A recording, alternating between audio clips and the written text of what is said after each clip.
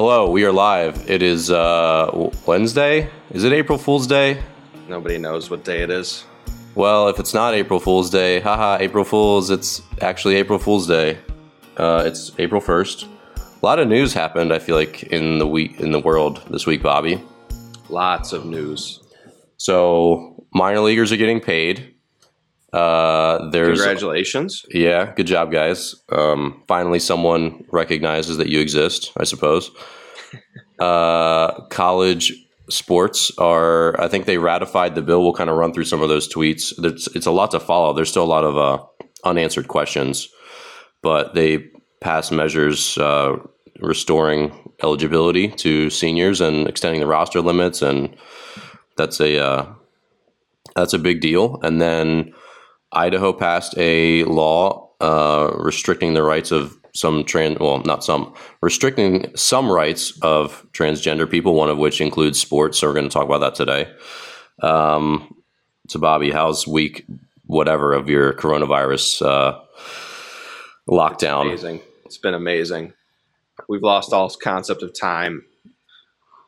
The walls are caving in. I painted the ceiling so the house got a little smaller. What did you paint it? Just a bright white. Just a little touch up. I see. Well, one of the things that is funny that I mentioned to a friend, and then you start seeing articles about it now, it's like a lot of people with really mediocre relationships that maybe weren't that happy are now stuck with each other all the time. And how about the people that just moved in with each other March 1? Yikes. Good luck, guys. Good luck. But that's problematic. I mean, I saw an article, I wasn't able to read it today, on the New York Times about the like husbands and wives are talking. The article is titled, "So That's What You Do All Day," which is pretty funny because you just never really know other people's work habits until you're up in front of them. I used to work with my ex at a WeWork, and she was super focused. I mean, I was impressed by and she was the only remote worker in the city from her consulting firm. So, when you're kind of on your own, your work habits can be your own. But I mean, she was really focused, so she was killing it. But not everyone's that way, I'm sure. You let her go. Hey, man, can't always. You just try to make it work, but sometimes it just doesn't. It is what it is. But anyway, so let's talk about college baseball because that's a big thing. So what do you got here? We got to kind of trace back some of so if you don't follow a really good source of college baseball information, Kendall Rogers, who's one of the editors of D1 Baseball, he's a really good real-time source, sort of like breaking a lot of these stories because he's kind of on the forefront, but really long back and forth with his Twitter stream. So they're going to sort of like throw out the roster limits, essentially. Is that kind of how you've interpreted this? Yeah, it sounds like they're gonna throw that out the window. They're also going to reset everybody's 5-year clock and extend it by a year. So for those that don't know, everybody gets a 5-year clock. Whether you redshirt for 4 years, you get 4 years of playing within a 5-year clock that they call it. So they're going to extend that by a year for, most importantly, the guys that are seniors, the guys that ran out of years. Yeah. And the whole senior debate is still ongoing. I mean, it's still a lot of money to come back to college. College is still becoming more and more of a terrible investment as every day goes on. So that idea of paying $20,000 to come back and play a college sport or $50,000, depending on where you go, is a very real conversation. And, I was chatting with Liam Bowen, who's the head coach at my alma mater, the University of Maryland, Baltimore County. We were just kind of like chatting, and he's going to come on the show at some point. But, the sentiment was when this everyone's season just got snipped so abruptly, there was obviously a lot of emotions for everyone. It's like, we're coming back, we're a family. And then the real world hit, you get a couple of weeks of distance from it, and suddenly you start to really get a little more level-headed and start to really think about your future, where you actually do want to come back, whether that makes financial sense. Now that the emotions have died down, if you really need to spend another year in school to get your last 6 weeks of baseball or softball or whatever spring sport you played. And that's obviously, like, you and I both went through that when we retired from baseball. Anytime, like, there's a lot of emotions, and then you start to the fog clears a little bit. No doubt. It's going to be interesting with some of these kids that they were really stumping for that extra year, right when the season got canceled. But now, like you said, little bit of time to think, reassess where you're at. Yeah, absolutely. Look at your bank account. Yeah, I mean, the bank account does matter, and we talked about that recently, and it just, you don't want to send yourself plummeting. And this is a conversation that I know you have with kids, and I have with kids more frequently when they're talking about their college aspirations. Like, don't send yourself into $140,000 in debt just for one, this school that you might like a little more, or this, like, where you can get money and where you can reduce your debt after college matters a lot. It matters a lot. Talks. Because people start talking about some of these job offers and or job promises from some schools. And many years ago, I met a lawyer, and she went to Widener Law School, which is up in, I think, Delaware. And she's like, yeah, I have like $180,000 in debt. I'm about to graduate. They promised us, these kind of job numbers. And she's like, it's very clear now that I'm going to fall way, way short of that. Like, I'm just not going to be making the money that they sort of convinced us of when I signed up for this. And I think that conversation, that's probably 10 years ago now, is a lot more frequently had now, but college is even more expensive. So it's just one of those, I don't know, the system's it's going to like implode on itself sooner or later. Just the way all these administrative staff are bloating college fees, and I don't know, it's crazy. Yeah, with this extra year, it's going to affect those kids. The 2021 class maybe, but that 2022 class where the recruiting coordinators start to readjust. Like, they're just not going to bring in, now that maybe if you have 9 seniors next year, they're not going to bring in 9 freshmen in that 2022 class to fill those spots. They're just going to let those spots go away. So, I don't think this incoming class is going to be that much affected. I think they'll just make do. And then you figure it out at the back end of next year when you're trying to fill spots. I mean, these schools, for as many schools that over recruit, they're not going to handcuff themselves with 20 extra players that are just going to be more of a headache than they're worth, even if they're good players. I mean, you're just not going to over recruit that much and cause yourself issues. The scholarship money is going to be the biggest thing. I was reading, and I don't know if this is 100% true, that the seniors, the kids that are going out or that should have gone out, their scholarships won't count against the 11.7. That's correct. So if that's the case, you're going to have schools that are going to be on the hook for that money. Power 5 schools that bring in money with football, I'm sure it's no issue. Athletic program will foot that bill. But if you get a small school, maybe your college, they're going to have to find that money. And that money might mean, hey, we've only got this much, so we're going to just divide it up evenly. So you go from a guy that had 50%, now you've got 20%. What do you do? What's the plan? Yeah, so let me read you this passage. Again, this is from d1baseball.com, which, if you're a parent out there, it's a very good source of info for this. So, first, seniors can return for another season, and it will not count against the program's 11.7 scholarships, 35-man roster, or 27 counters. So that's like the players that dress. However, the school reserves the right to pay a returning senior whatever they want as long as it doesn't exceed the scholarship amount they had in 2020. So if you want to come back as a senior, they might not want to give you the same amount of money. The wording's just giving leeway to schools to not give as much as the kids had. Yeah, which is still realistic. It's like, look, there's this whole narrative of I was, a college senior and I was like the team leader. It was like, well, when you're a college senior, they do start planning for the future. I mean, they start, like your junior season is your peak for a lot of guys. And then, well, I guess junior/senior season should both be your best year if you're getting better with experience. But, right. It's when you're a senior, they're getting sophomores chances so that they can be the prominent junior next year. Like that cycle always continues. And so you want to come back for a fifth year, great. You better be really, really good. You have to be way better than the younger guys because they need to start giving those guys reps so that they're what they need to be and they have the experience to compete as juniors and then seniors. You want the younger guys to play. You see it. Yeah. You see it in all sports. You get a freshman that can contribute. All of a sudden, you might have this kid for another 2-3 years. It's great. Being a staple. Like, you don't have to recruit his position. You don't have to recruit your starting shortstop for the next 3 years. Like, that's huge. You throw money at arms and try and, basically make a run at it.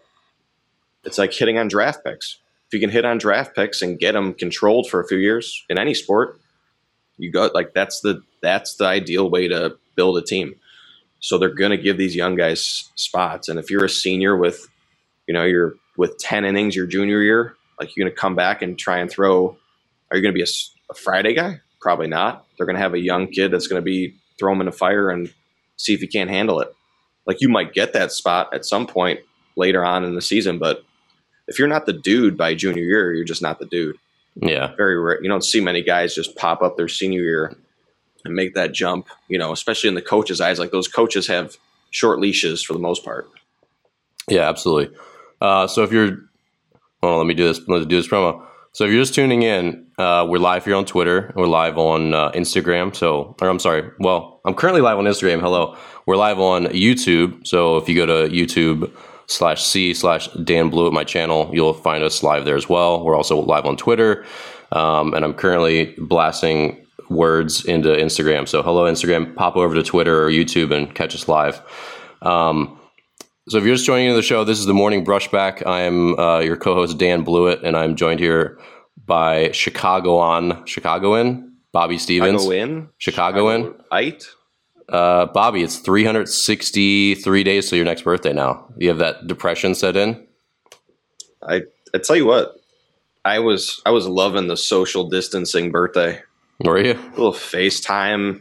I took a nap. It was amazing. Congratulations. Did you get your real cake, your sponge with sugar sprinkled on top? No, vegan cake, almond flour. Weird. Date syrup. I'll send you some. Please don't. I mean, that sounds like the Malort equivalent in food.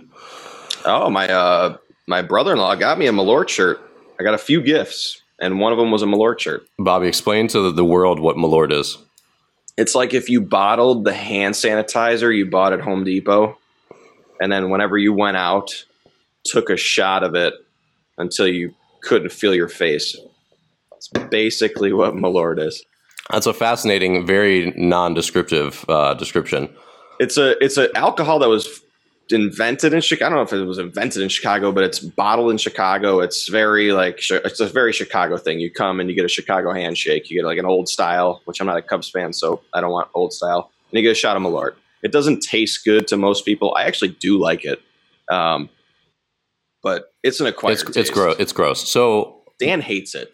So I've drunk a decent amount of it. Malort. If you're out there in the world and you want to know what this disgusting beverage tastes like, if you were strong enough to pick up a dumpster in an alley and sort of like swish it around and then drain off the liquid in the bottom and then put it into a shot glass and take it, that's what Malort essentially tastes like. It has a very dumpster water aftertaste, which you would agree with. I think it's better than tequila and Jameson. The standard shots when you go out to the bar. When someone's like, "You want a shot of JMO?" I said, "No, I don't. Give me a shot of Malort," and I look like the idiot. Well, everyone has acquired taste. I mean, there's all over the world there's acquired tastes. Like, that's no big deal. But objectively, it doesn't taste good. Tequila, I also think, is gross. I don't think Jameson's is gross, but I mean, there's lots of people in the world who think whiskey in general is gross. But as far as alcohols go, if you can tolerate a regular alcohol, you can tolerate, whatever, vodka or whiskey, you're going to think, oh, this Malort stuff is like whiskey if someone vomited in the batch while they were making it. It's on my Mount Rushmore for sure. Yeah. We also have some interesting guests on the way, which I'm excited about. Friday, we have Will Carroll, known as Injury Expert on Twitter. Will's an awesome dude, baseball guy, former writer for Sports Illustrated and Bleacher Report, and just he's on top of the all the industry's injuries. So he writes an awesome newsletter every week called Under the Knife, where he details the current injury news in sports, and we're gonna have a great conversation. Monday we have Win Pelzer, who is a former USC Gamecock alumni and pro baseball player as well, friend of ours, currently a scout. And then we got some more guests in the pipeline as well. So we're going to have some good long chats. 3 hours, 4 hours, 5 hours. Interesting personalities. A lot of personalities out there. Also got a text just now. So from Morgan, one of my friends, he's a volunteer coach at a mid-major D1. He said next year is easy. The 21 and 22 class is the issue, at least for mid-majors. He said 2023 class, we're not as active, so it's kind of back to normal. So it looks like you said, the pipeline is kind of part of the issue down the road. Well, it's an easy conversation for me. You got to be the best guy. You can't be a fringe guy. If you want to play at Division I, you got to be the best guy. And it's going to have a good trickle down effect, I think a lot of these junior colleges that were maybe like struggling to find talent or fill their roster with some talent, they're going to have a lot of talented kids as options. Yeah. So let's talk about Idaho. This is nobody ever says that. That's the only time that we'll ever let's transition. Talk about Idaho. Let's talk about Idaho. So Idaho just passed a bill right in the middle of all this coronavirus stuff. And their bill, they limited the rights of transgender people in 2 ways. One, they can't change their gender identity on their birth certificate, which we're not going to discuss that issue today, but that's just on the bill. And then the other one is they banned you from playing a sport that's not your biological gender. So if you're a male transitioning into female, you'll have to play male sports and vice versa. So I'll let you go first, Bobby. This issue of sports and transgender athletes, it's a complicated one. How do you feel about this bill? The timing of the bill is baffling. Like, we don't really need a lot of this stuff doesn't probably need to be happening at the moment. I think that's clear. There's a lot of other bigger fish to fry, but that notwithstanding, let's talk about the gender identity issue in sports a little bit. So sports, for everybody, sports are not fair, right? In general, sports are not fair. They seem to be becoming more fair as we go on in time. Like there's schools with them that don't have cuts. There's, everybody participates. There's playing time restrictions. Everyone's got to play a certain amount of time. So from that aspect, if you're a transgender woman, you should be allowed to participate. Like, if you're going to accept them, I don't want to. But when you say participate, what gender of sport do you mean participate? Because I wholeheartedly agree you shouldn't take sports away from anyone. But The question is which should they? Their biological gender or their new gender?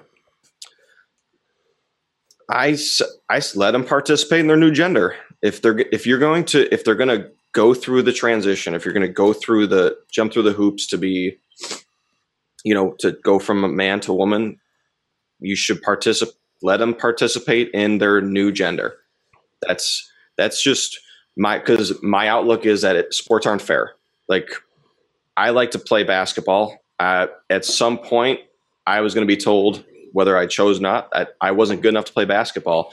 I'm not saying it's going to be a fair competition. You're going to have men, the biological men that transition to women, that are just going to be physically stronger based on their biology, and they're going to probably dominate some of these female sports. But if we're going to look at the bigger picture, like sports are not fair. The biology dictates how high you end up reaching in your sport. So I don't know if it's come up in women's professional sports yet. I don't know if maybe I haven't heard that a man transitioning to a woman. It has, yeah. It has come in. So it's a tough situation. I don't know. Idaho is baffling as to why they would come out with it now. I mean, I guess it's just, if this guy's had strong beliefs on it, he probably is hiding behind the veil of public pandemic. But well, and I don't know about the pipeline of how these bills get passed. Like, it just might have been like, this was just like the time when it just had to get done. Like it was just, probably a multi-year process. I don't know. I take the opposite approach. I have the opposite stance on this. And here's what's hard about this whole dialogue in general is that if you read the comments and of course, I think the internet is a harsher place. I think we all know that, than the real world. People say stuff they wouldn't ordinarily say. If you read the comments to these articles, and as we all try to wade through the media today, which is harder than ever, you can see these articles as they were released. I'm going to pull up actually a screen share so you can see here a couple of my points in a second. Like CNN's headline was basically just, it says, Idaho reduces the rights of transgender people. And I think that's a misleading title when you start to consider the rights of other people in the debate, which are female athletes, cisgendered female athletes. And there's two different stances you could take, which is one is that, this hurts the trans community, but you also have to remember that this hurts the female athlete community if you're allowing biological men who are transitioning to then suddenly dominate that sport. And that's what's really problematic to me. So I'm going to actually share my screen. So if you're watching live, you'll be able to see this article that I'm pulling up. So the first, and here's the thing. What's problematic about these Twitter comments is that there's no in between. It's basically either you support the or you support trans rights to do anything they want, essentially, or you're transphobic and you're an awful person. And that's what a lot of the comments were reflecting. Or it's like, look, this is sort of common sense. Female athletes, biological female athletes, they can't compete with men, and to allow this change is going to just basically strike down a lot of the hard work that they do. They're not going to be able to compete. So on the Joe Rogan podcast, they talked about this. There was a female UFC athlete. She was transitioning from male. She's a biological male, transitioned to a female, and she cracked a woman's skull. She basically just dominated people for a while. But Rogan's point was that she wasn't a good fighter. He's like, she wasn't even good. He said she was just so more physically strong than everyone else that she just manhandled them, essentially. And then finally she got beat, and he's like, yeah, because she's not actually good. Like, this woman who beat her is a technically excellent fighter. And you have this lesser fighter who just has a physical advantage. And so if you're looking on my screen here, you're going to see the 2016 Olympics, the 100-meter results. So the top three, the gold, silver, bronze, was Bolt, Gatlin, and Grossi, 9.81, 9.89, 9.91. If you look at the 100-meter women's, the gold was 10.71, 10.83, and then 10.86 was bronze. So that's problematic. And the reason, so now I'm pulling up the Division III 2019 outdoor track and field, and this is the 100-meter men's. And this is Division III, third tier men's sports in America. And this is just a preliminary. Here's some of the times in the prelims: 10.46, 10.39, 10.54, 10.49, 10.55, 10.63. All these would exceed, they would all be gold medal winners in the women's Olympics. And the current women's 100-meter world record is 10.49, which was set back in 1988. So a number of these in the prelims would break the world record. And that's where it becomes really problematic, because you're saying, all right, we have these female athletes who've worked their whole lives, and then suddenly you could get a D3 male sprinter breaks the world record. How does that sit with everybody? Because if you allow uniform participation, you can't say, oh, well, you're too fast, so you can't do it. But if you're a slow transgender athlete, then you can do it. You know what I mean? I mean, how do you feel about that? I'm kind of on the opposite side. Like I said, that like sports aren't fair. Those D3 male. And why do we have a segregation of genders at all? And that's, I mean, well, that's okay. That's that's the point. You hit on it, right? Like, if we're going to have this discussion, there needs to be, there's the WNBA specific to humans born biologically female. If it's not, then there can't be, well, if LeBron James transitioned to a woman tomorrow, he's the greatest men's basketball player living right now. Like, he's going to be the greatest female, player. If you don't want to allow him to transition and play in the WNBA, then just have the NBA. Yeah. Right. And then women will go through the same pipeline. And so how do you feel about that? Would you be okay with LeBron suddenly playing in the WNBA? I don't have a strong feeling one way or the other. But really? You don't? Yeah, I don't. I feel like you have to. I don't, though. I don't. The UFC example, I think, is the big one, right? Because that's just a physical. That's a physical fight, right? To some extent, some of these sports. To some extent, some of these sports are their skill. Like, women want to come in. If there's a woman that's good enough, basketball player.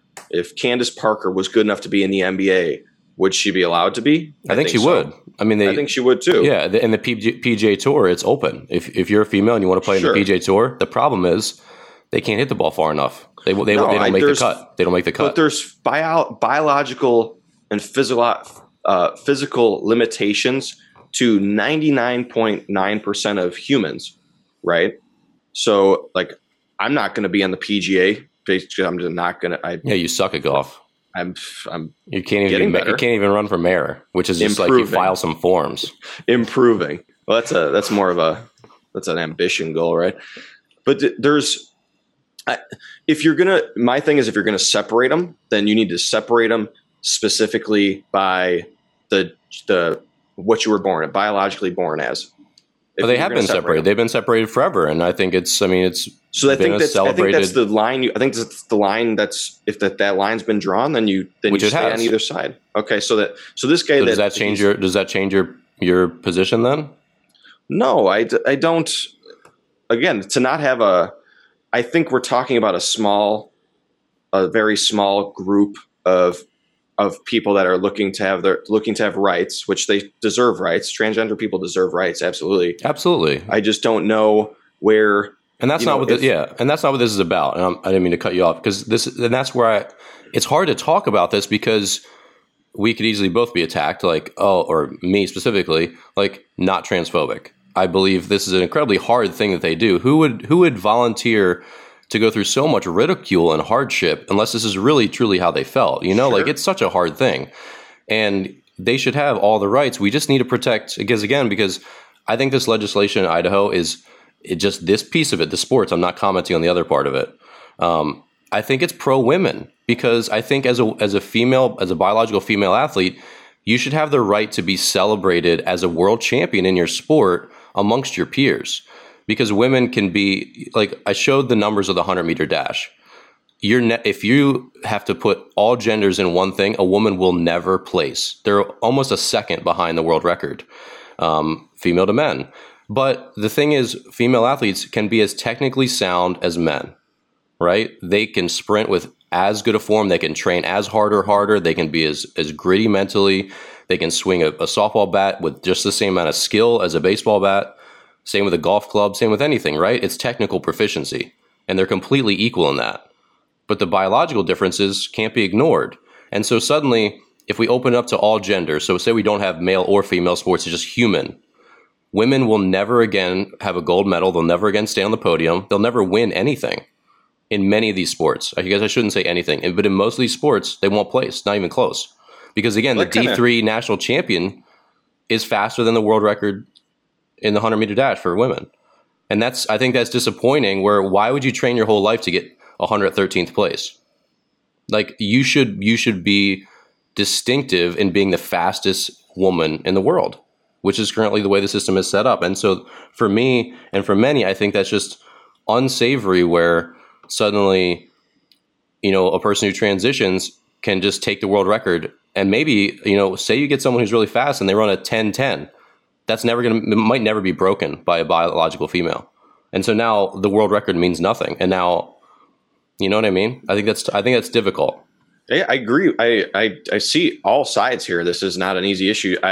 But what you said is if we transition to genderless sports and women, biological, which we never will. We never will. But the whole point of splitting them off is to make it fair. Is to make it fair. So what's fair? What's fair to these people transitioning? What's fair to biological women that are competing?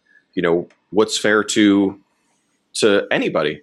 If you want to make it truly fair, like you see no gender, you see no color, you just everybody plays and the best person comes out on top, then there'd be no genders in it. I don't think that is fair, but if you want to kind of scrap the rules and say, okay, everybody's allowed and just the best cream's going to rise to the top, then you've got genderless basketball league, genderless softball league, genderless baseball league, and whoever makes it to the elite level makes it to that elite level.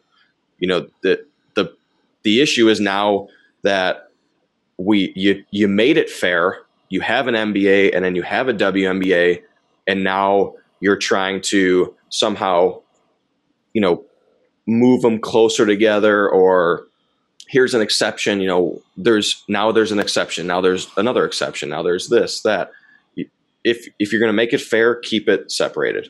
And if you're going to make it fair for all people, not just the one sector of the population, then you have to wipe away with the title of the gender titles of WNBA, NBA. Well, I don't think anything in any situation can be 100% fair to everyone. And obviously we're still talking about transgender people are representing an extremely, extremely tiny percentage of the population. But and still, it'll probably grow over time. There's still people, sure. They sure deserve like equal liberties that everyone else has.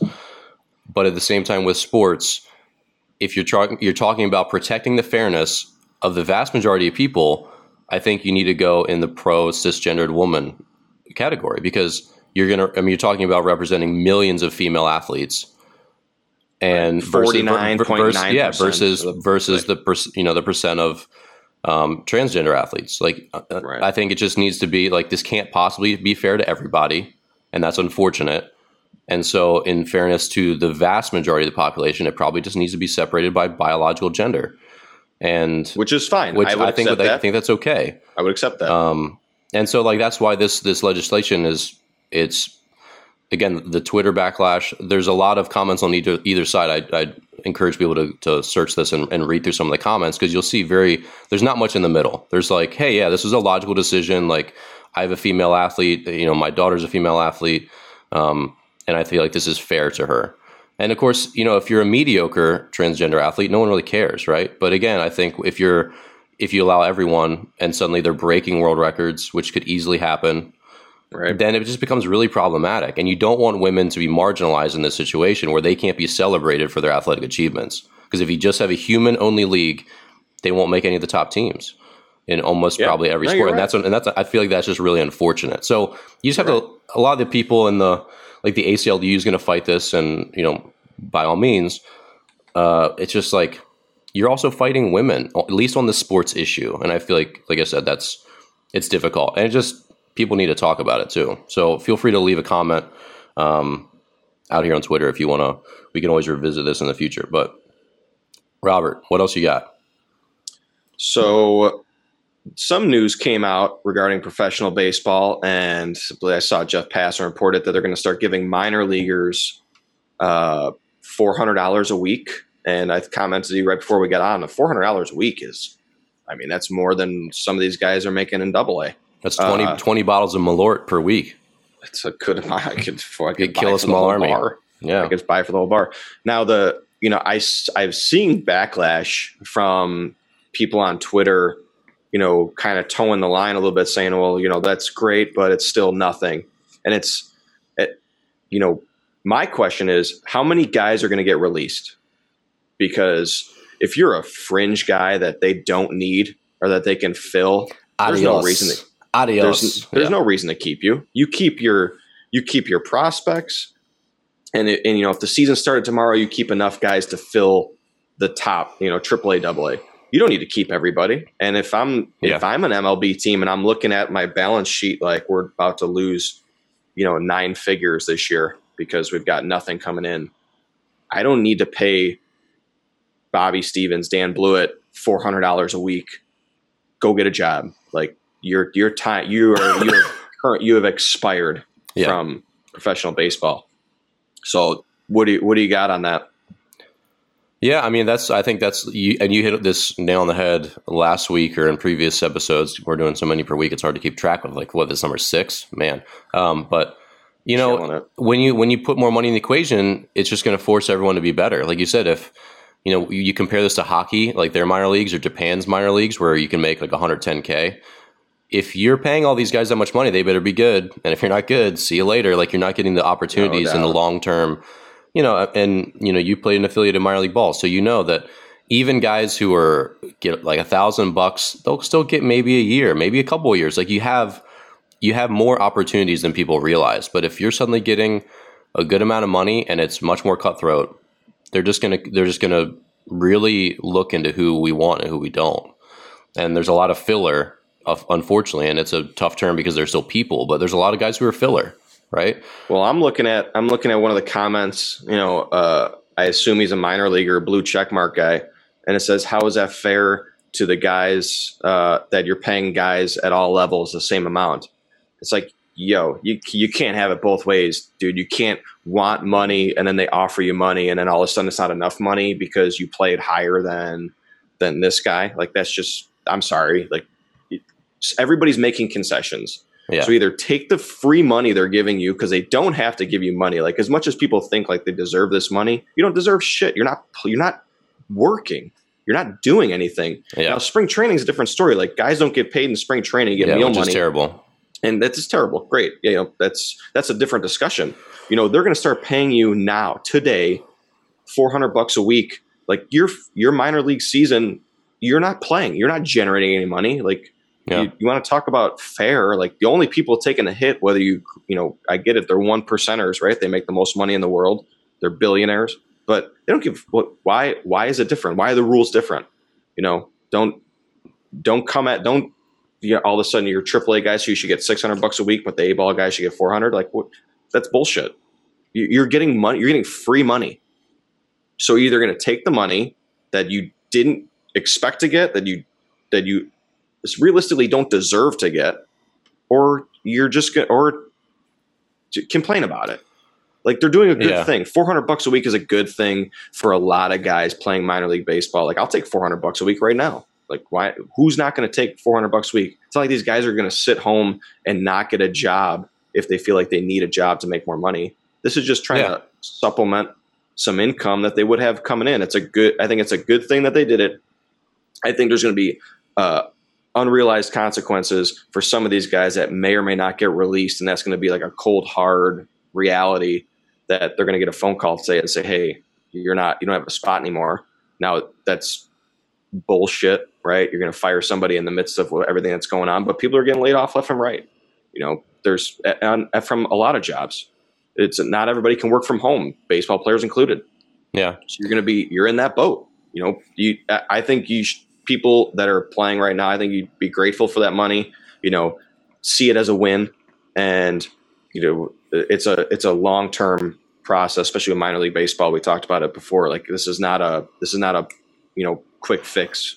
The minor leagues have been taken advantage of, in a lot of people's eyes since the dawn of baseball. Yeah, absolutely. And it's, with the voices of dissent. So again, like with all these comments, only a small percentage of people comment, right? And so only a small percentage of people are voicing their distaste with, I should have gotten more money because I'm higher up the ladder, all that stuff. I'm sure the vast majority of people appreciate it the way, you said it. Like, hey, we understand that this probably wouldn't happen 2 years ago. We probably no one would have got paid. Like, they didn't really care at all. But, baseball rights have come up a lot, and part of that's the reason. Part of the reason is a lot of people have been lobbying for them hard, right? So one of them is a sports writer named Emily Walden. She's put out a lot of pieces of content for The Athletic. She does a great job. She's really advocated for minor league rights, and a bunch of others. Obviously, the lawyers and the baseball players who are filing the lawsuit on behalf of everyone else. They're a voice that's helped make this happen.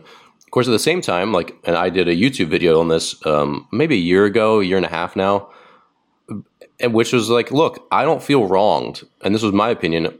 I didn't feel wronged by getting paid almost nothing. Like my first paycheck was $255.10. That was 2 weeks of pay my first year in independent ball. I was on a $600 per month salary.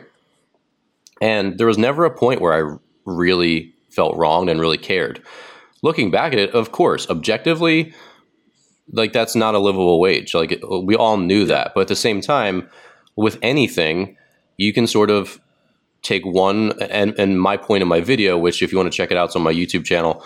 It's about peanut butter and jelly, which is sort of like the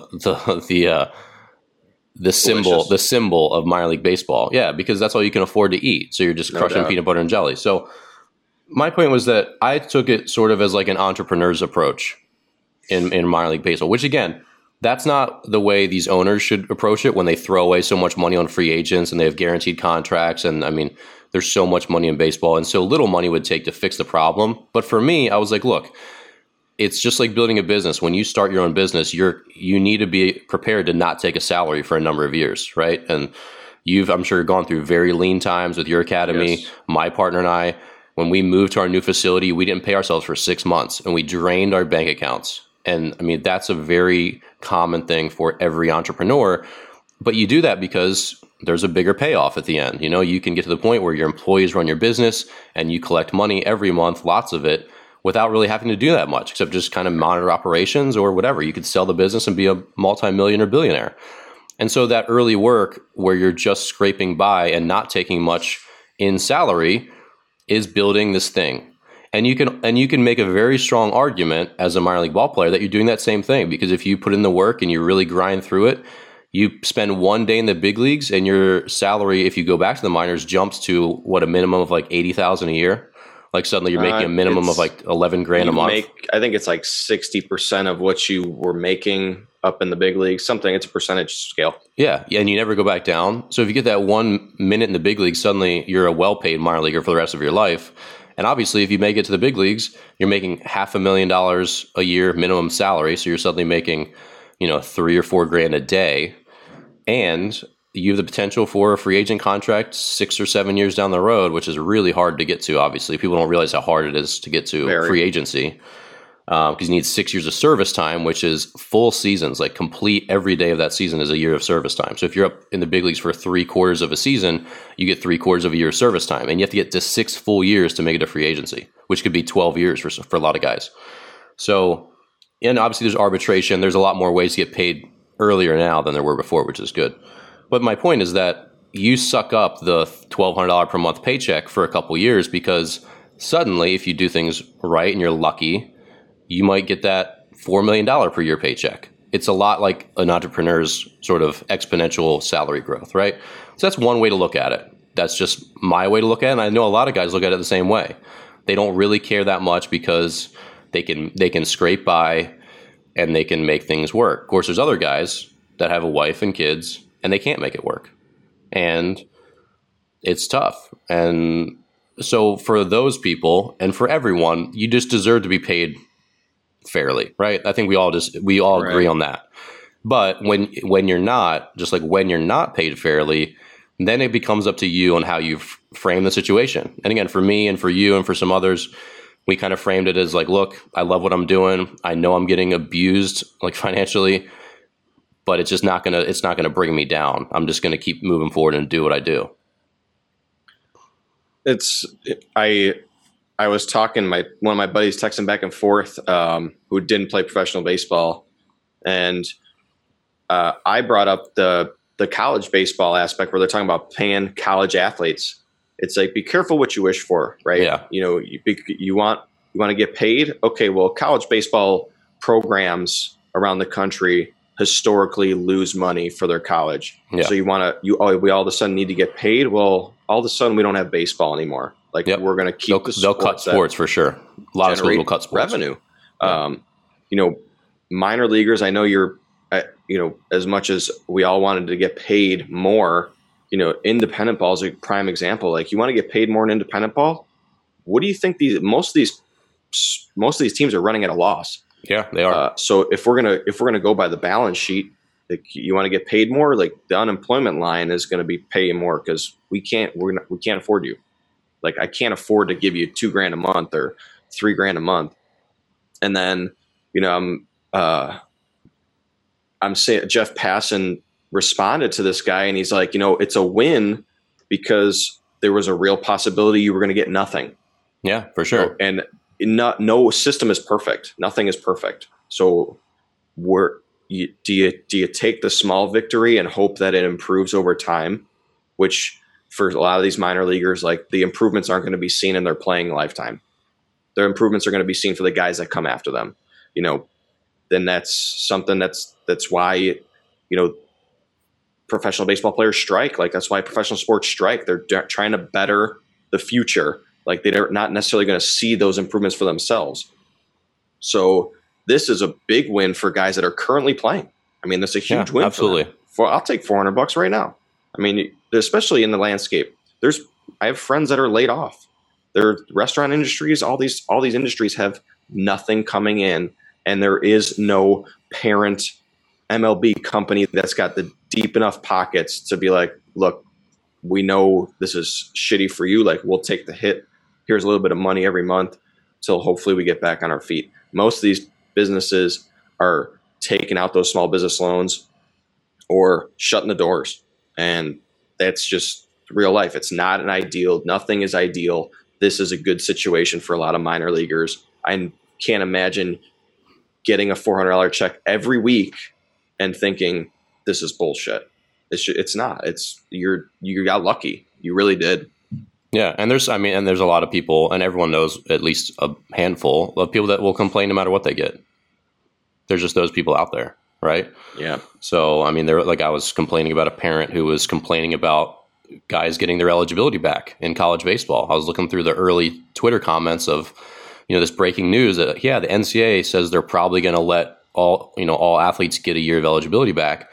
And there was a dad who was complaining about it. He's like, well, what about all the kids that have been underclassmen that have been waiting their turn, and now these seniors who won't even go through the draft, they're going to come back. And it's like, this is clearly fair for everyone. And sorry that now your kid has to wait in line a little more, or he could just rise to the occasion and be better. He doesn't have to wait in line. There's always. He doesn't have to wait in line. Yeah.